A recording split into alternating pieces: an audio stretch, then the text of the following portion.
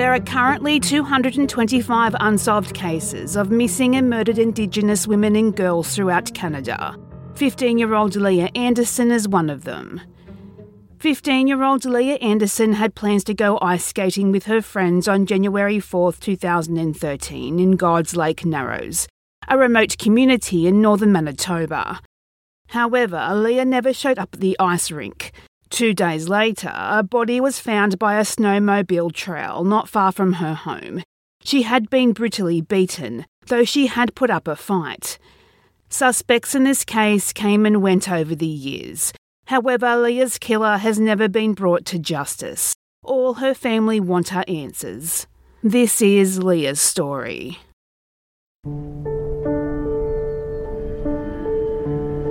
Shine bright like a diamond. Those are the last words 15-year-old Leah Anderson posted on Facebook. She wrote it just a few hours before she disappeared. Every day I see her walking out that door because that's the last time I've seen her alive. 2 years ago, she walked out her front door and became one of the nearly 1,200 missing or murdered Indigenous women in Canada. And like so many others, her murder remains unsolved and her story untold. Leah Kendra Anderson was born in 1998 to parents Gilbert Duke and Sally Anderson. She grew up around 2 sisters and 1 brother as part of the Cree community in Thompson, Manitoba in Canada. Unfortunately, when Leah was just 6 years old, Gilbert would be murdered. And while justice would be served in this case, Gilbert's killers were arrested and convicted of manslaughter. Sally struggled to cope with 4 young children and succumbed to her grief and substance abuse. This would unfortunately result in Leah and her 3 siblings being placed into the foster care system. The siblings spending time in 13 different foster homes in only 3 years. Sally's sister, Leah's aunt, Myra Anderson, and her husband, Wayne, they couldn't stand the thought of their nieces and nephews in the foster care system with strangers. So when Leah was 10 years old, Myra and Wayne took custody of the 4 young siblings, moving them to God's Lake Narrows in Manitoba, Canada. Now a quick Google search and it's clear that visually God's Lake Narrows is breathtakingly beautiful. The landscape is nothing short of gorgeous. However, it isn't perfect. It is a Cree community that is remote and without many essential services. Because it is an Indigenous community, there is a suffering that comes from that, both intergenerational trauma and systematic racism. The 285 homes there are overcrowded by the 1,300-strong population, and these homes are small and many in disrepair.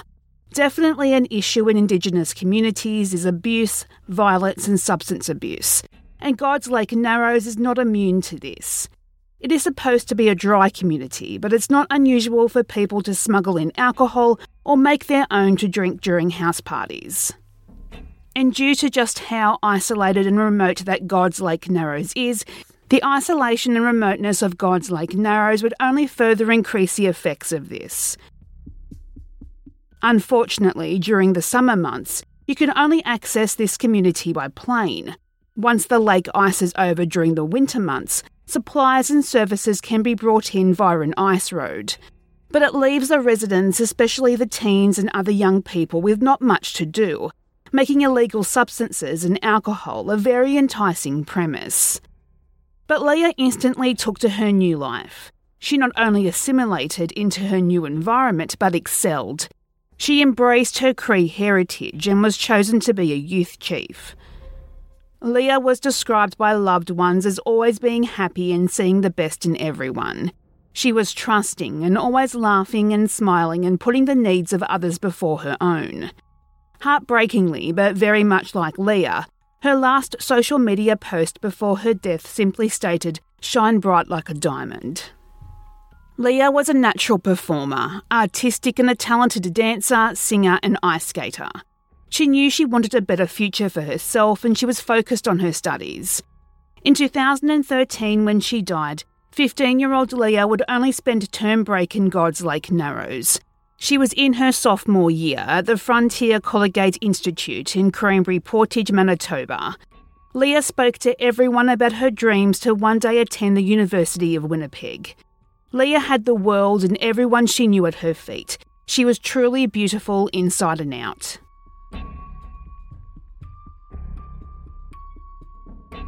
January 2013 was a particularly harsh winter for the residents of the small community in northern Manitoba, and the weekend after New Year's would be Leah's last weekend at her home with her aunt and uncle before returning to school. Leah was excited to spend one of her last nights in God's Lake Narrows with her dear friend and attend a house party. Friday, January 4th, 2013, 7:30pm. Leah said goodbye to her aunt with a pair of men's skates slung over her shoulder. Leah always preferred men's skates to female ones. She told Myra she was meeting a friend at the local ice rink and then dropping in on a party, but promised she'd be home before curfew. And Myra didn't doubt that. Leah was a responsible and reliable teen. Now, at some point before leaving, her friends would send Leah messages in a group chat saying they were no longer attending this house party. Leah messaged them back saying she was going to go anyway. Not long after leaving, one of her friends came by the house to pick her up to drive her to the ice rink. As I said, it was bitterly cold, but Myra told her that Leah had already left, the two never crossing paths along the way. Her friends waited for Leah at the ice rink, but she never showed. Actually, none of Leah's friends would see her that night, and her family would never see her alive again. And where Leah went and with whom in her last few hours remain unknown to this day. Unfortunately, her case did not receive any media attention, and there was a limited police investigation. When Leah did not return that night, Myra and Wayne did not think too much of it. The icy weather, they thought that maybe she was going to be safe and she stayed with a friend. But when she didn't return home the next day and she never called, they knew something was wrong. They reported her missing to the local police. The whole community feeling the effects of the missing girl, and they banded together to help find her, immediately organising searches to find her, despite the heavy snow and the horrid conditions. Hey lifers, I've got a new obsession for you, Body to Burial. Body to Burial is a new podcast highlighting the various professionals that work a body's trail from the crime scene to the final resting ground. From 911 dispatchers and crime scene cleaners to coroners and criminal profilers. Through casual conversations, Body to Burial explores the intricacies of these professions and examines the physical, mental and emotional toil that comes from making a living off of crime and death. Check out this great new show at bodytoburial.com and everywhere you get your podcasts. Sunday, January 6, 2013. While listening to the news radio, Leah's family heard reports of a body being found by a snowmobile trail on the reserve at around 10 that morning. And because of limited resources, the local police got the 1,300 residents together for a head count. The only person missing was Leah. Leah's sister being the one responsible for identifying Leah's skates and the bag that was found near her body. The medical examiner refusing to allow the family to see the body, as it was initially thought Leah had been the victim of wolves or wild dogs. She was that badly disfigured. An autopsy was conducted, and it was determined what happened to Leah was much more disturbing. This was not an accidental death, this was not an animal attack, even though there was animal activity found on the body. But instead, Leah had been badly beaten. Defensive wounds were found on her body where Leah had fought hard against her killer. Her cause of death was now officially considered a homicide. Now, unfortunately, a lot of evidence was destroyed due to the weather, but the time of death was determined to be prior to 10 p.m, so less than 3 hours after she hugged her aunt and left the home. Her killer then dumping her body along the trail where she was later found. A toxicology report was also done, and no alcohol or illegal substances was found in Leah's system. Interestingly, DNA evidence found on her body suggested her killer was male. But besides that, anything further that may or may not have been found has never been publicly released. The RCMP have theorised that Leah knew her killer, that she would have trusted him and been comfortable with him. That due to that particular weekend's weather, the ice road was closed off and there was no way to and from the remote reserve. That there had been a head count and there was no visitors. And given where Leah was found was isolated by snow, her killer would have had access to a snow machine, shortening the list of potential suspects even more. Because of all of this, the community thought this would be an open and shut case, that their dear Leah's killer would be caught and brought to justice. But this would not be the case then and now, almost a decade later. But when the RCMP arrived, they would only stay for a couple of days before leaving with nothing really achieved, only returning 3 months later to obtain DNA samples from all the male community members, many who submitted voluntarily. But none of the DNA taken could be matched back to that taken from Leah. That's left the community of God's Lake Narrows no closer to knowing who amongst them could be responsible for taking their beloved Leah's life. One of the people to give their DNA was someone known to Leah, Stephen Chubb. On the night of Leah's murder, Leah's boyfriend Max Chubb was looking for her. He heard she was going to a house party and he wanted to find her. It's unclear why he was so set on finding her that night. Maybe they had a fight. Maybe it was something as simple as he wanted to spend time with her before she left. What we do know is he would later pass a lie detector test and have his home searched. The RCMP have stated that Max has been cleared as a suspect and is not believed to have any knowledge of what happened to his girlfriend that night. Max would go to the house party Leah had allegedly been planned on going to that night, a house party hosted by Josephine B. But Josephine would not let him in because it was a girls-only party. However, Josephine would later claim that Leah had never been at the party that night anyway. But where the Josephine B connection becomes interesting. Josephine is Max's cousin and the sister of another local teen, Stephen Chubb. Now, when Stephen had his DNA taken, he had more to reveal than what investigators expected. He claimed he and Leah had had a secret relationship that ended only months before her death. That he wanted to tell the police before others did due to the rumours he was involved because of a message he sent Leah on Facebook the morning after she went missing. Quote, "I hope you didn't tell on us." Unquote. But this wouldn't be what would incriminate Stephen Chubb. Two women heard Stephen gloat he murdered someone in the months after Leah's murder. A woman who wished not to be identified told authorities that Stephen allegedly told her, quote, "I already murdered someone." Unquote. And when pressed, he wouldn't say who. And then Leah's cousin, Destiny Anderson, also heard Stephen say, quote, "I committed murder. I'm going away for a long time and I'm going to hell." Unquote. But Stephen's DNA would fail to be a match to that taken from Leah as well, and he too has been cleared as a suspect. In 2015, Leah's younger sister Tiffany and another of her aunts, Josie Stevenson, organised an almost 500-mile or 800-kilometre walk from God's Lake Narrows to Winnipeg to help raise awareness about the case. They made 4 stops along the way, in Ponton, Grand Rapids, Fairford, before their final destination in Winnipeg. A group of 40 individuals would join the family for this event, one that is now an annual event, not only looking for justice for Leah, but also to bring attention to the 225 currently unsolved cases of missing and murdered Indigenous women and girls throughout Canada. The RCMP's official line is the investigation is ongoing, but they aren't able to share much with the public because of the ongoing nature of the case. They claim over the past decade they have conducted upwards of 300 interviews and collected countless pieces of evidence. That they have a short list of potential suspects, all residents at the time of God's Lake Narrows. However, Leah's aunt Myra Anderson has grown increasingly frustrated over the years with the investigation, She says she never hears from investigators, and the only contact is when she initiates.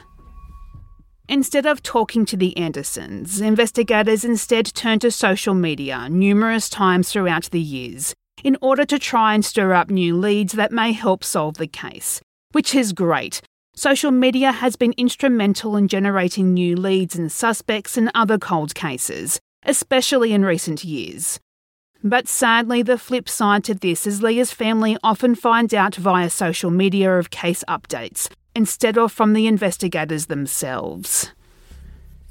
In April 2016, Leah's family and that of another Indigenous murdered woman, 22-year-old Crystal Andrews, protested outside of the RCMP headquarters in Winnipeg. Both families were understandably upset over the lack of progress in their cases and wanted justice to be served.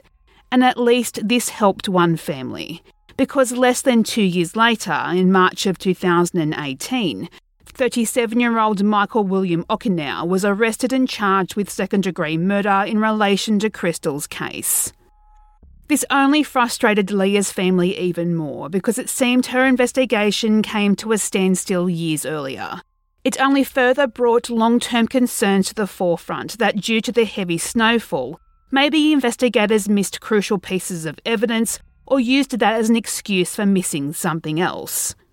That due to the heavy snowfall, maybe the investigators missed crucial pieces of evidence or used that as an excuse for missing something. Or even worse, maybe there was a cover-up of some description. An unnamed 23-year-old man was arrested in connection to Leah's case, in a move the RCMP called significant. But I don't know how significant this could really be because the next day he was released without charge. And despite the reasons for his release never being revealed, investigators say he remains a suspect to this day. The last update in this case comes in 2020. Leah's story would be featured in a documentary theatre production, God's Lake. This production is a beautiful piece highlighting the complex issues you face when you live in a remote Indigenous community. Problems with policing, education, the lack of child and family services, and just overall safety. Highlighting the complex issues you face when living in remote Indigenous communities. Problems with policing, education, the lack of child and family services, and just overall safety. And most importantly, the strength these communities show in the face of tragedy.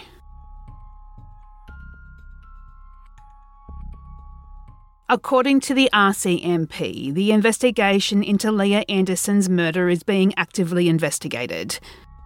A murder that continues to haunt the small community of God's Lake Narrows, who cannot help but wonder, was someone amongst them capable of such a brutal and heartless crime? Many believe he is still living there like nothing happened, in a community that for many years was considered safe and close-knit. Leah will never be forgotten by those who knew and loved her. Since her sister's death, Tiffany Anderson has given birth to a daughter she named Leah, the perfect way to remember her lost sister. Tiffany has pledged her life to fight for justice for Leah alongside the rest of the Anderson family. What happened to Leah in those final few hours remains shrouded in mystery. What did happen during that short time between Leah leaving the safety of her family home and walking to the ice rink is unknown to this day. Was it possible she crossed paths with someone she thought she could trust? Maybe she was kind to a stranger who had ill intention. What happened leading up to and following Leah's death is something sadly that we may never know. Unfortunately, without a confession, this is one case that is going to be difficult to resolve. Did she and her killer get into an altercation, or was she caught completely off guard? What we do know is the sheer brutality of 15-year-old Leah Anderson's murder shook the beautiful and tragically damaged God's Lake Narrows to its core. But one thing is for certain is that Leah will never be forgotten. But unfortunately, her killer has never been found. All that Leah's family need are answers, and most importantly, for justice to be served, for this beautiful, artistic and amazingly wonderful 15-year-old whose life was stolen far too soon. Rest in peace, Leah. If you have any information regarding the unsolved murder of Leah Anderson, please contact the Winnipeg Detachment of RCMP on 204 983 5420 or Crime Stoppers on 1800 222 8477.